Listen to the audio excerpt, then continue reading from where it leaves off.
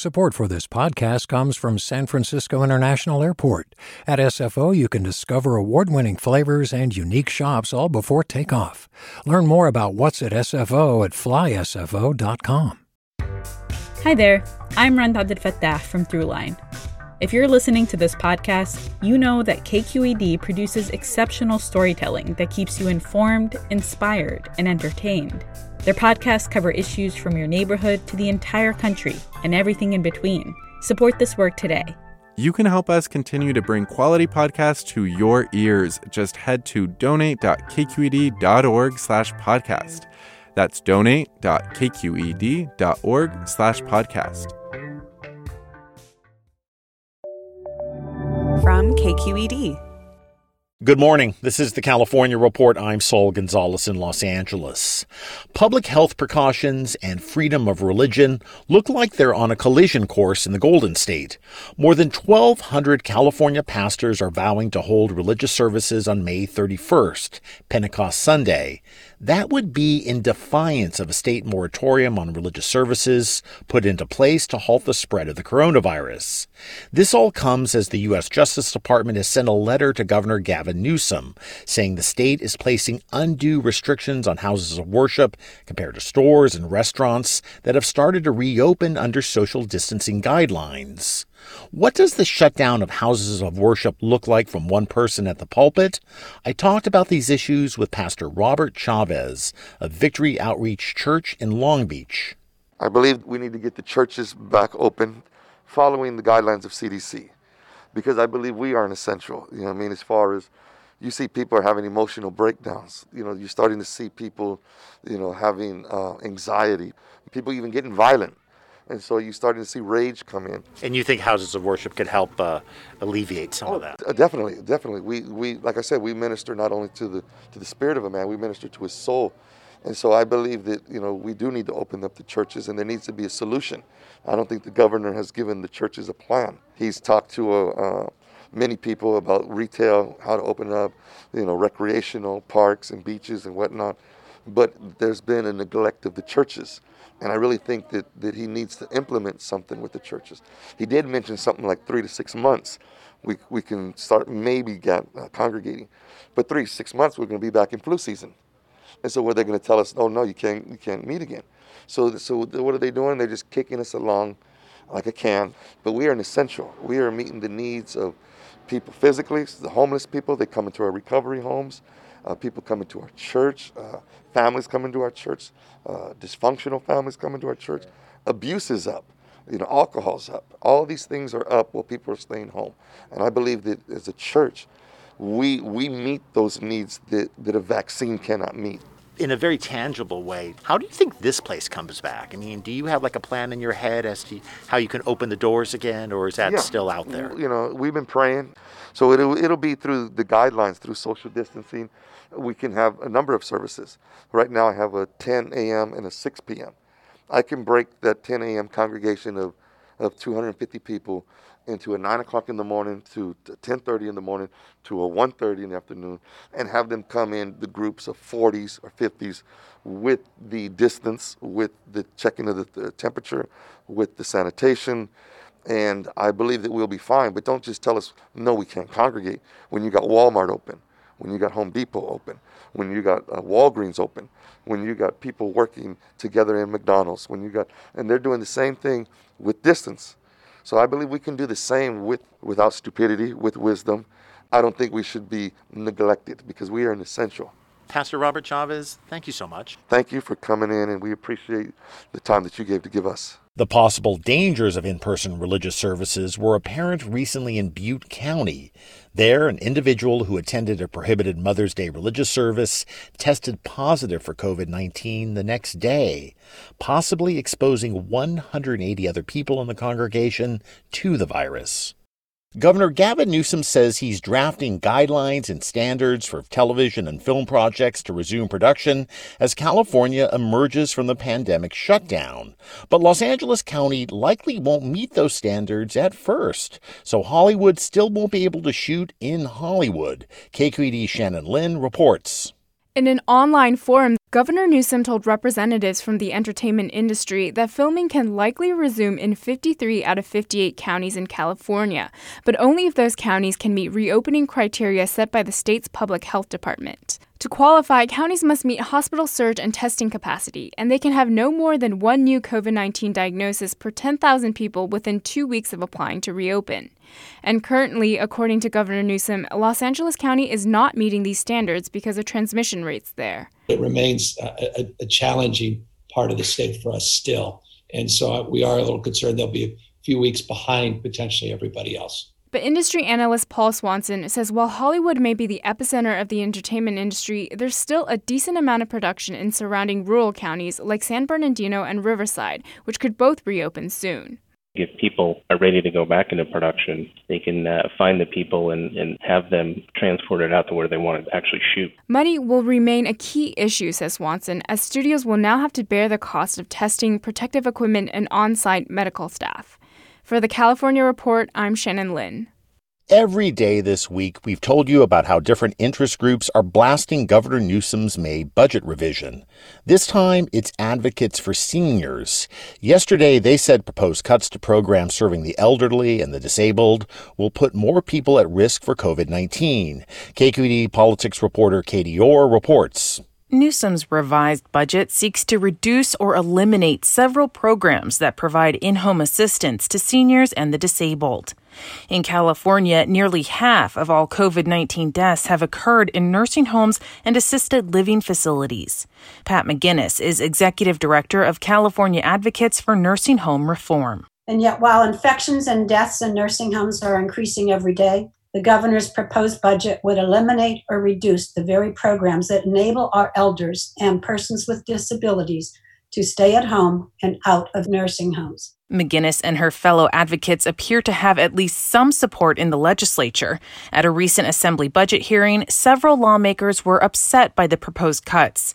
That includes Santa Rosa Democrat Jim Wood. Right now, our nursing homes are having a hard time dealing with this crisis. It's the absolute wrong time to create a bigger potential population to go into nursing homes. California must cut $54 billion to balance its budget because of the coronavirus. Newsom has said $14 billion of his proposed cuts could be eliminated if the federal government comes through with financial assistance for the state. For the California Report, I'm Katie Orr in Sacramento. The country's airlines got a big bailout from Congress last month, $25 billion in federal grants and loans. Some of that money was supposed to pay pilots and flight attendants while hardly anyone is flying. But many people whose work is critical to the airline industry aren't seeing a dime of all that money. They're subcontractors, janitors, maintenance workers, and caterers. KQED's Sam Harnett has a story of one airline cook at San Francisco International Airport. Antonio Vega takes pride in his work, especially the finishing touches. What I do, I put the food on the plate. So if you're putting, let's say, rice with vegetables and nice-looking salmon, then you got to throw some sauce on the top. If it looks good, the passenger is going to be very happy and more hungry when he sees the plate. Vega works in airline catering at SFO. He's been there nearly 40 years. How many meals do you think you've made in your life? You're talking about millions. Millions and millions of meals, all carefully arranged into their little containers with the sauce put on top, just so. Vega's raised 4 kids on the job, and he wants his catering company, Gate Gourmet, to do well, but that goodwill has become harder and harder to muster. I would say the last 15 years or so, the company has been going very, very sour. When I completed 35 years, they didn't send me no letter like, thank you for your hard work and dedication for your 35, nothing. Really, I don't know. I call him cheap. Back in the 80s, Vega said the company paid for all of his health insurance, and it gave him 2 weeks of paid sick leave. Today, he has just 4 days of sick leave, and he pays hundreds of dollars a month for insurance that covers very little. Gate Gourmet employees are represented by Unite Here Local 2. But Vega, who's active in the union, says they often have to fight for over a year just to get a 25-cent raise. That feels like you're getting slapped you in the face. And it's like, take what I offer or, you don't like it, go somewhere else. After 4 decades of work, Vega's hardly making any more than when he first started. Back in 1981, he got $6.20 an hour. If you adjust for inflation, that's about $17.60 an hour today. Now he says his position makes $19 an hour. That's only $1.40 more than when he first started back in 1981. Meanwhile, the cost of living in the Bay Area is more than double what it was in the early 80s. The only way I made it so far, I had to work so many hours. If I work 8 hours a day, I feel like I've been working on that day. Gourmet Gate declined to comment for this story. Vega says he wishes he worked directly for an airline, something that would have been way more common 40 or 50 years ago, when workers at companies were usually employees of the companies, not subcontracted out. They would treat you a lot better than right here. With the pandemic, Vega's employers shifted from making meals for airlines to catering for local nonprofits. There isn't much work right now, so Vega's only getting a few shifts a week. It's tight quarters in the kitchen, and he worries about catching coronavirus as a man in his 60s. But he has no choice. He has to work. For the California Report, I'm Sam Harnett.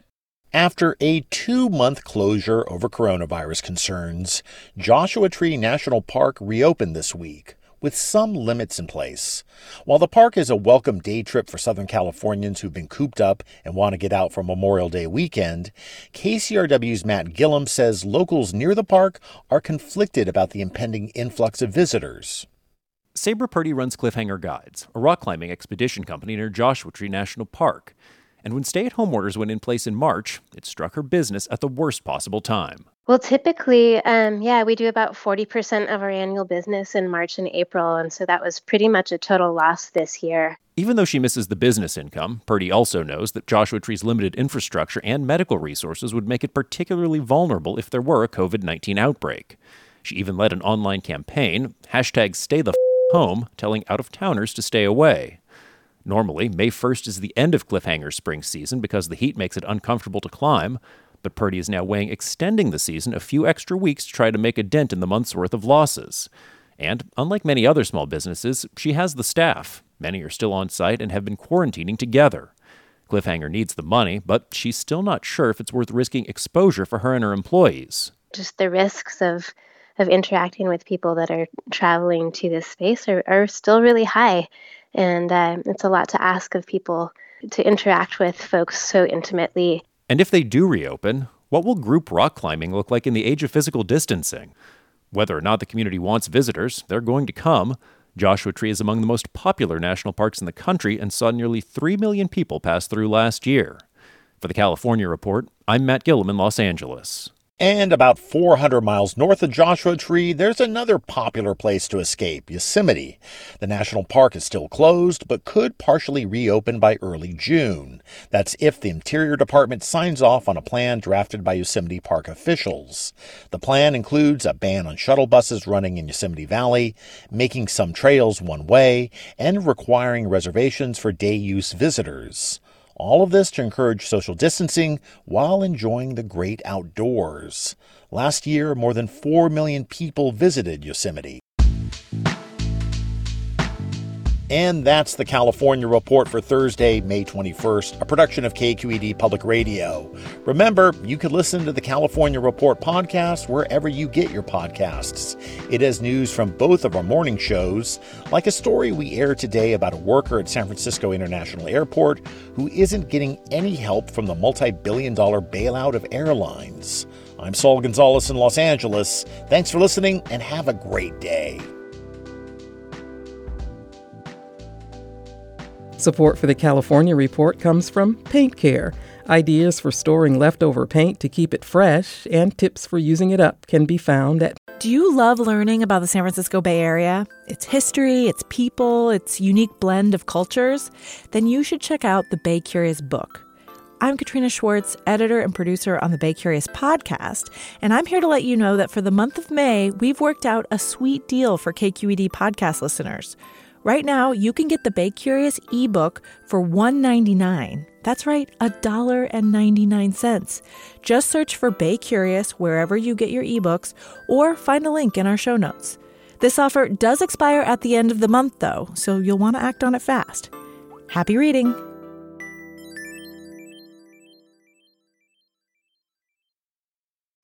Hey, it's Avery Trufelman, host of Articles of Interest, and I've got to say, I've been a fan of KQED ever since I was a little kid, and I would come out to San Francisco to visit my grandma. It was just what we'd always turn on every time we got in the car, every time we were making dinner and turning on the radio. It was always KQED. And then over the years, I've become a massive fan of KQED podcasts because this is local reporting at its best. These are answers to questions you've always wanted to know, interviews with exciting, unusual voices, necessary journalism, all told with love and care and artistry. And did you know that a majority of KQED's funding actually comes from members? It's just people like you and me supporting the programs they love, while also getting access to cool events, behind-the-scenes footage, and so much more. If you want to sign up and be a part of this amazing community, visit donate.kqed.org/podcasts to become a member today. That's podcasts with an S. Thank you for listening, and thank you for your support. Hi, I'm Sasha Khokha, host of the California Report magazine. Every week, we bring you stories about what connects us in the giant, diverse Golden State. Because what happens in California changes the world. I love this place. We were once seen as like the place to be, California. The land of milk and honey. That's where you go to Sunshine State, but we just have challenges right now. KQED's California Report magazine. New episodes drop every Friday, wherever you get your podcasts.